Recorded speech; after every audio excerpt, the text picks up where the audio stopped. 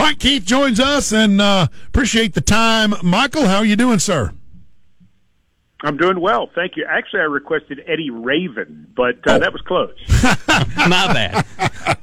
20-plus years in the radio business, my hearing's getting a little wacky. Right. He's like, Eddie Rabbit. Yeah, we got to have that. We got to have that. Mike, what a just absolute fantastic performance by the Titans on Sunday. Clearly knocking Patrick Mahomes out of the game is going to change things for that team. And let's face it, I mean, they've had some issues all season long, but that doesn't matter. These NFL games are hard to win. It doesn't matter the opponent. So you get it done, and you get it done in impressive fashion. Well, it got on them. That was the whole key, is to score on your first 5 possessions of the game, to win time of possession in the first half with over 23 minutes. Patrick Mahomes only got to run 17 plays. That's how you do it, especially when you have problems in your own secondary, because then through the course of the rest of the game, you can just manage field position and situations defensively. You don't care about how many yards you give up. You're concerned about, how many points you give up. And the Titans gave Patrick Mahomes the fewest amount of points that he has ever registered as either a college or a professional starting quarterback. Oh, wow. Wow. 3's not that many. No, that's that, but I didn't realize that's impressive. I mean, it really is. And they've had their issues. I think their defense is not as good. Their offensive line obviously was not protecting him very well. So they're not the 2019 Chiefs, but it doesn't matter when you're one of the teams that's kind of figured to be a favorite in the AFC to get to the Super Bowl.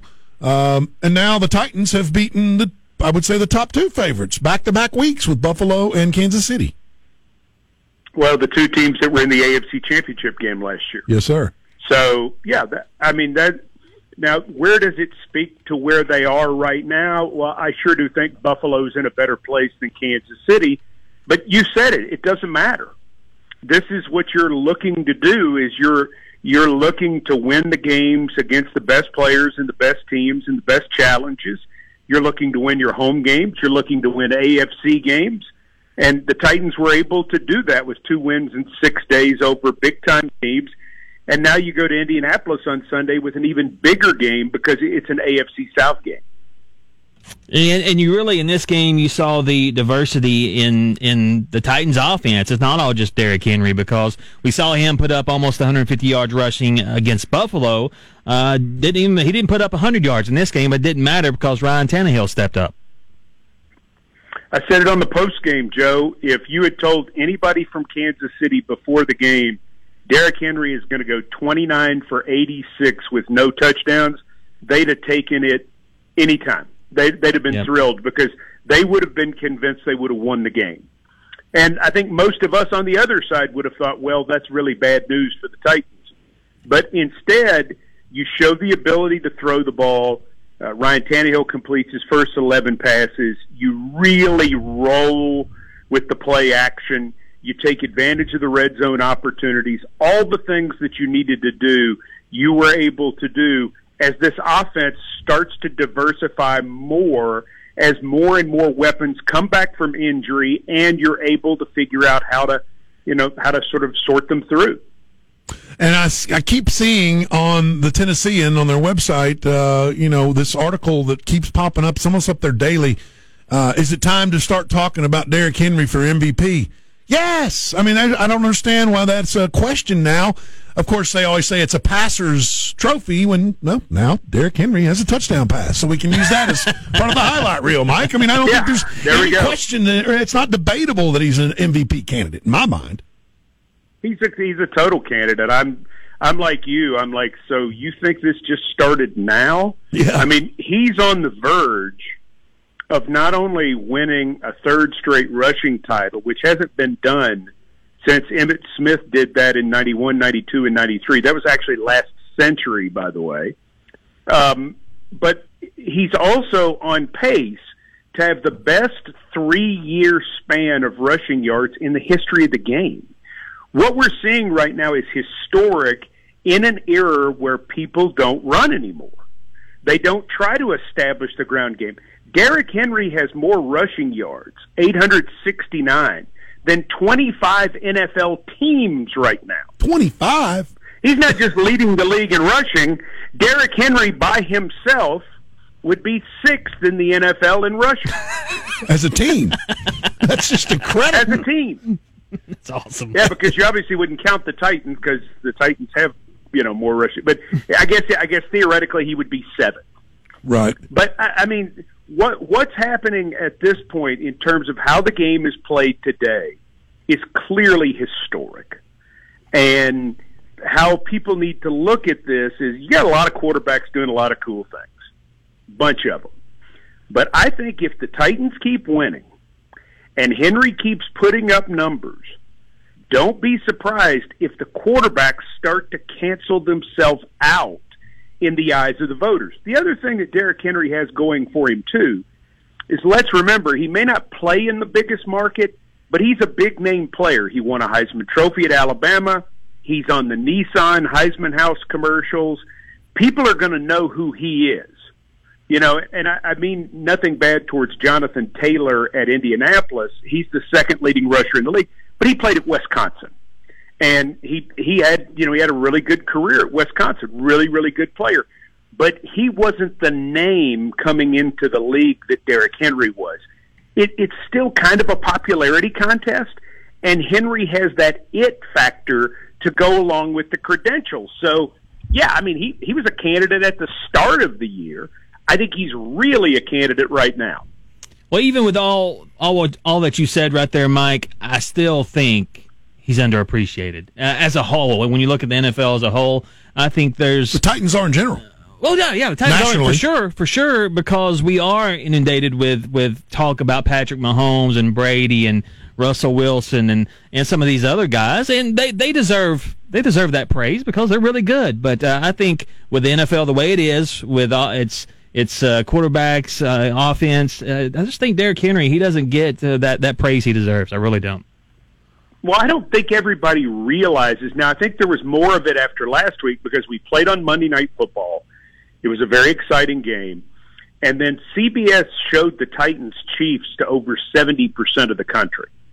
So now you've started to hear the Titans are the sleeper team. They've come out of nowhere. It's like, no, we have 5 straight winning seasons. Only the Seahawks and the Chiefs have 5 or more. I mean, that's only 3 teams.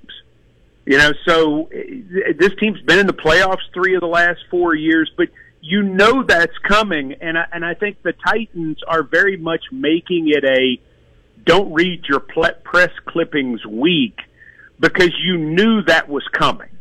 You knew that was going to happen. You know that some of the national media now knows that Taylor Lewan plays for us and not Buffalo.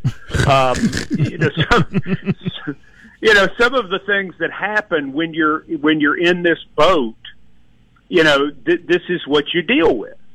But that's okay.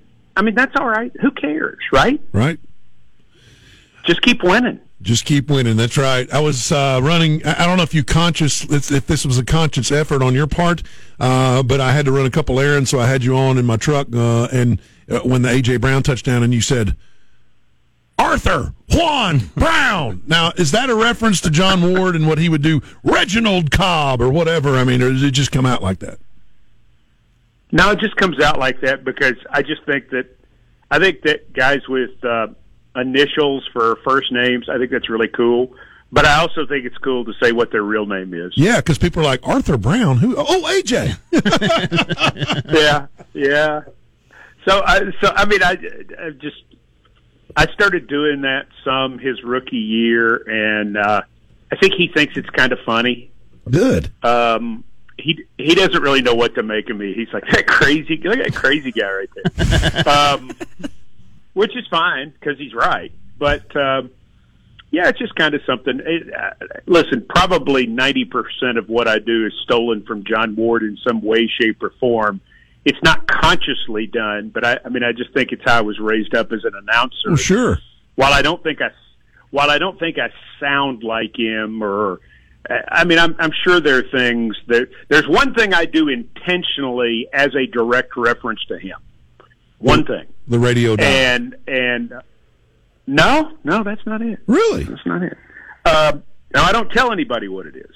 Oh. Because it's just five people have guessed it. And if you guess it, I'll tell you.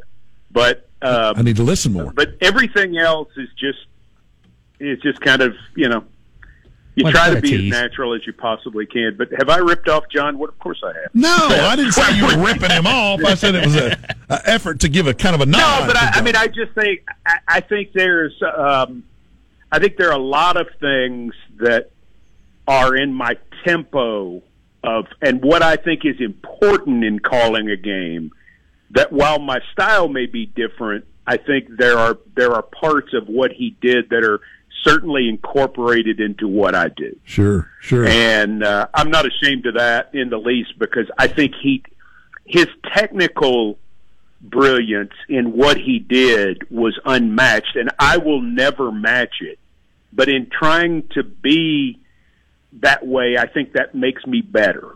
Sure. Even though I'll never reach it. I just think if you're trying to do it, because I just thought, and I would sit there in the booth behind him, and I would watch to see what he thought was important, where he was going, what he was looking at different points. Because the thing that a lot of play-by-play announcers on radio have forgotten is the majority of the people who are listening to you, or at least a good number, can't see what you're talking about. So you have to be very descriptive with what you're saying to make it obvious. It's like the tap pass that colleges are running now. I couldn't figure out what to call that. So I called a bunch of people and I said, what do you call that play? Because the pros are running it now. We ran it the other day with A.J. Brown. It's a tap pass. Well, if you describe it as a tap pass, somebody listening in Chattanooga knows what you're talking about, right? That's the type of thing you're trying to do a better job with in as few amount of words as you can to describe what you're seeing, so that Quake in Chattanooga, who's in his truck running errands, goes, oh, okay, I can see that in my head. That's the job. Got to paint the picture. So the tap pass would be when the snap comes back to the quarterback and he throws it forward just as the running back, like a jet sweep? Yeah, he just taps it forward to the receiver who's cutting in front of him. Yes. Okay. Yeah, because I didn't know. So teams started running that play in the last few years, and I mean, I knew it was a pass because it was going forward, but I didn't know what you called it. So tap pass. Because I would see it in college games, and then it showed up in the pros, and I'm like, I even saw it in high school, and I'm like, so what do you call that? And everybody I talked with, I called announcers, I called some coaches, I called, beat writer for preps that I know. And I said, what do you call that play? Or what do you call this formation? We will sometimes get in the diamond formation, where we have a back offset on either side in front of the tailback. And that's called the diamond formation. So you're trying to describe what we're looking at in a way. John did that. John did that exceptionally well. He could use an economy of words to tell you exactly what was happening. All right, Mike, Tennessee Titans, and you mentioned earlier about not reading your own press clippings, and I think that's very good advice considering you have a Colts team coming in. It's just a gritty win in a messy game against San Francisco. For some reason, I watched that entire game. I'm not sure why, but you're sick. Yes, I am very sick. But Carson Wentz, and they made mention of it on the broadcast, but kind of in that game anyway, he looked like the old Carson Wentz, just doing what needs to be done to win the freaking game. And if you've got that Carson Wentz from this point forward, that's another aspect of the Colts that you need to worry about. 100%. He's thrown 11 touchdown passes and 1 interception. That's it. He's been fantastic. And he played down here with 2 sprained ankles. And I think he won his team over doing that as much as if they had won the game. And he's playing really – they should have won 4 in a row because they should have won the Monday night game over Baltimore. They're playing really well. This is a game that some members of their staff are calling their Super Bowl, because if they win it, They're one game out in the division with 9 games to play. If they lose it, they're 3 games behind in the division with 9 games to play. And because of the tiebreaker, the Titans having won both games in the series, then the Titans would essentially be up 4 games in the standings. Right. So, I mean, it's a huge game for both teams, but to the Titans, I don't think you're viewing it as much as what the standings are going to look like on Monday. You're saying this is an AFC South game, and if we want to do what we want to do, we want to go 6-0 in the division. And if you win this one, I think you've got a decent shot of going 6-0 in the division. Sure. It all starts at noon with Titans Countdown here on your home for Titans Radio in Chattanooga, WGOW. Kickoff set for 1 o'clock. It'll be Titans at Colts on Sunday afternoon. Mike, keep up the good work, man. Arthur Juan Brown. I love that. Thank you. Thanks for having me on, guys. You got it, Mike. Mike Keith, voice of the Tennessee Titans, and absolute red-hot Tennessee Titans at this